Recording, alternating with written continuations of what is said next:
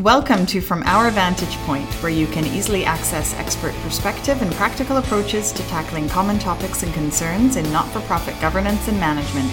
My name is Maria Turnbull, Associate Executive Director at Vantage Point and your host. From Our Vantage Point is brought to you by Humanity Financial Management, a chartered accounting firm dedicated to helping Canadian not-for-profit, charitable and social enterprises build capacity for strong internal financial management. Humanity Financial Management's part-time controllers and CFOs provide support for budgeting, reporting, audit preparation, policies and procedures, and internal controls. Their results, financial risk reduction and asset protection. Visit Humanity Financial Management online at humanityfinancial.ca. For today's podcast, I am joined by Trina Isaacson, a thoughtful, inquisitive, independent, and action-oriented facilitator, leader, project manager, researcher, and consultant. We've seen Trina in action as a knowledge philanthropist at Vantage Point, as a presenter at our annual leadership conference, BOSS, as a workshop facilitator, and a content developer. I've personally crossed paths with Trina countless times through her diverse and often bold projects, including a recent one where she championed an effort to research current not-for-profit salary levels here in the Metro Vancouver area. Trina, so glad you could join us today to share some of the learning from the recent project for this month's podcast topic, not-for-profit salary surveys, striving for fair compensation in the sector. Thanks for having me, Maria.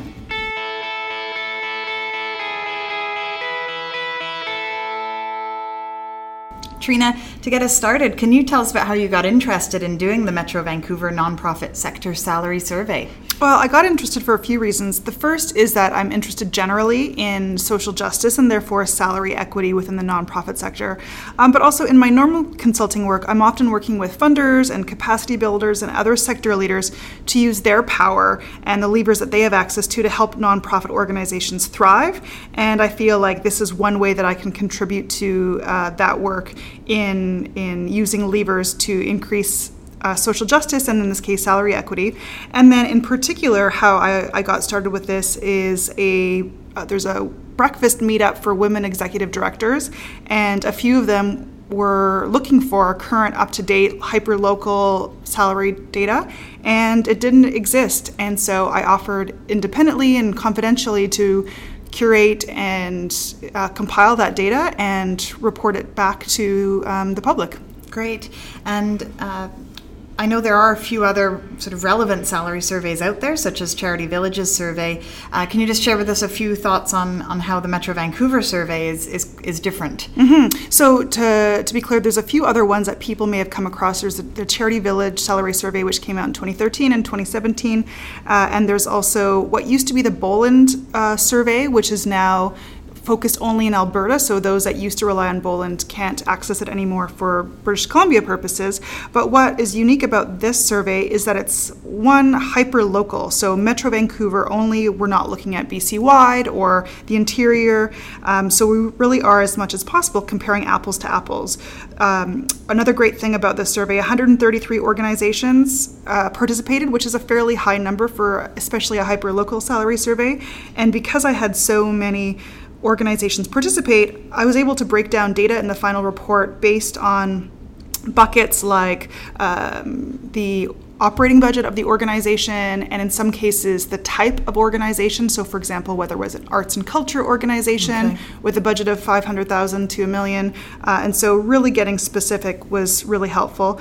And then breaking down data even further to obviously the salary and compensation levels for executive directors, but also say program managers or all coordinators or the finance director. Depending on the data that I had available, I shared whatever I could and broke it down in a way that ensured confidentiality, but broke it down in a way that showed people the highest, lowest, and median types of salary levels or vacation day levels, specifically breaking it down into quartiles so people could see really specific data. And so I think the unique value of this survey is just really hyper-local, hyper-specific data for nonprofits and charities in Metro Vancouver. Okay, and I can see the great value in that, having been in the sector for a while, knowing the differences really between the subsectors within the nonprofit environment, and then also the variance based on annual operating budget. I mean, it seems to be a real factor.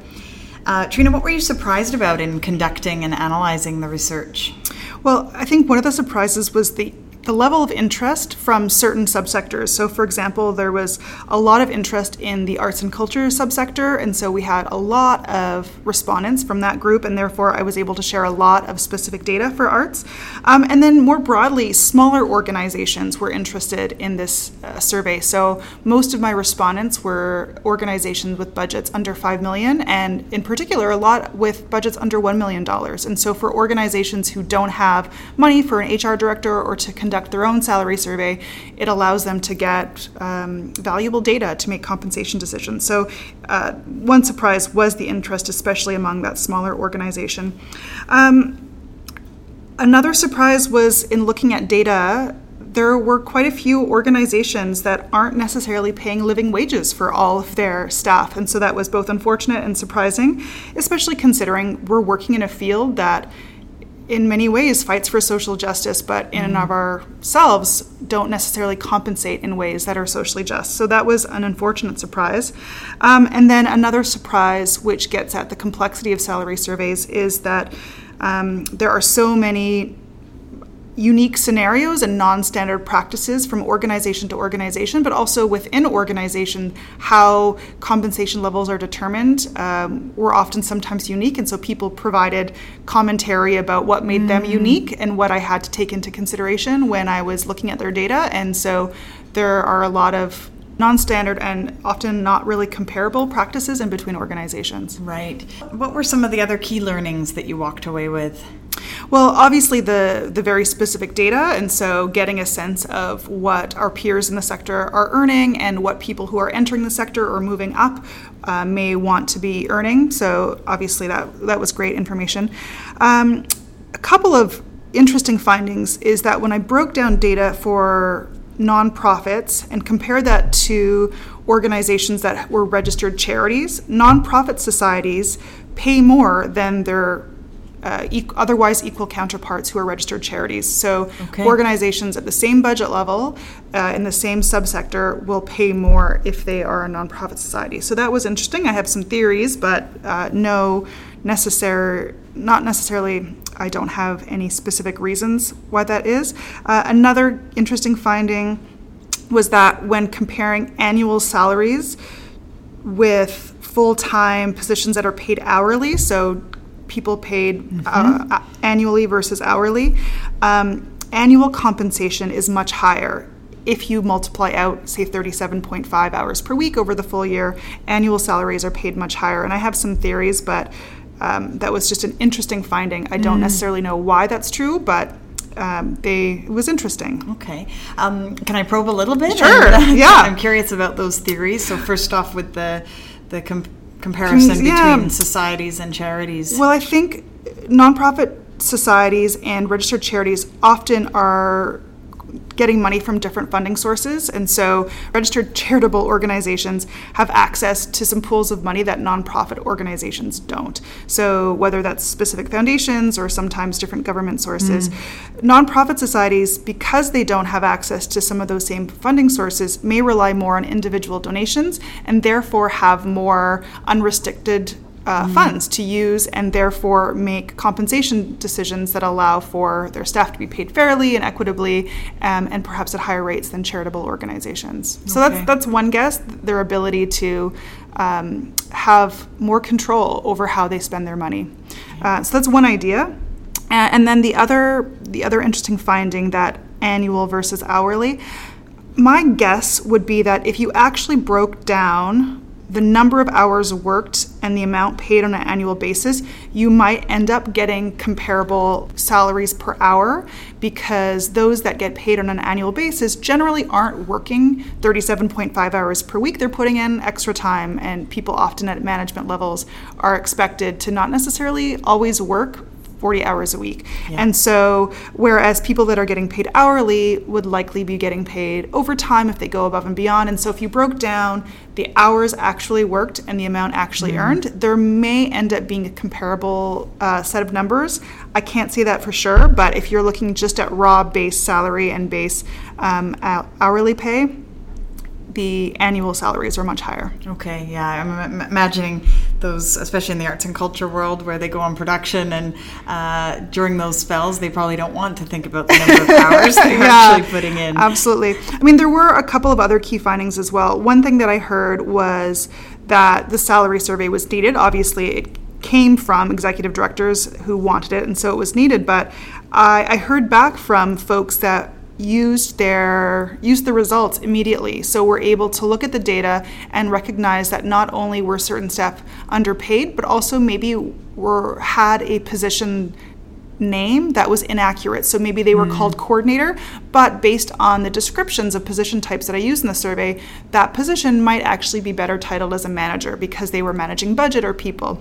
And so one person in particular said she was able to advocate to her board that a certain person should be getting both a title increase and a salary increase by almost $10,000. And so that directly impacted someone's quality of life and hopefully led to that organization compensating their organizations more or their employees more equitably. Right. And so it's great to hear those stories because often staff deserve it for their hard work, but also deserve it because it ensures that they're getting paid equitably among their peers based on the experience and the expertise that they bring to their and I mean position. the levels of responsibility and accountability that they take on. Yeah. I'm curious, so you're kind of heading that direction. Yeah. What other implications does the salary survey that you've championed here have for not-for-profits in the Metro Vancouver area from your perspective? Well, one, I hope the major implication is that I hope that people begin to get paid for the value that they bring to their organization, society more broadly, and get paid equitably based on their expertise and not their gender or gender identity, their race, or age, for example. I also hope to see that funders use salary surveys too. Often the budget lines in fund applications for staff salaries underpay or staff, and so organizations have to top up the salary from other funding sources. So I hope funders use salary surveys to make sure that they're funding salary budget lines of grant applications equitably and not perpetuating low salary issues. So that's another key implication. Absolutely. Trina, before we go, any other thoughts you'd like to share from your vantage point related to striving for fair compensation in the sector? I mean, really, just to repeat my last note, I really hope that funders and capacity builders, as well as individual organizations, continue their work in helping the nonprofit sector thrive and explore the levers that they have access to make it better. So if they have the lever to be able to fund salaries better, then they use that lever. For some funders and capacity builders, that means getting out of the way, and sometimes that means using their influence and their insight, and in this case, their money to advance social justice. Either way, there are a lot of transformational changes that need to occur in the way that we approach our work, and I'm happy to be a part, in this case, as it relates to salary equity. Great. And last thing, of course, don't want to forget, can we direct people as to where to access the Metro Vancouver survey? The report's available online at trinaisaacson.com. I believe the link will be available in the podcast description. And there's a big button on the right-hand side to purchase a salary survey. It is for sale, and the purchase price it changes depending on the type of organization and the size of organization. So smaller organizations can get a cheaper rate. And I'd love to be able to offer a discount to listeners of the podcast. So if you use the word Vantage Point in the discount code, I'll give you 20% off. Great. Thank you so much, Trina. Yeah. Finally, we'd like to again thank our sponsor, Humanity Financial Management, rock solid reporting for causes that count. We hope you'll tune in to our next edition, published the third Wednesday of every month. We encourage you to submit your ideas for upcoming podcasts through our podcast blog page or via email to info@thevantagepoint.ca. Thank you again for joining us from our Vantage Point.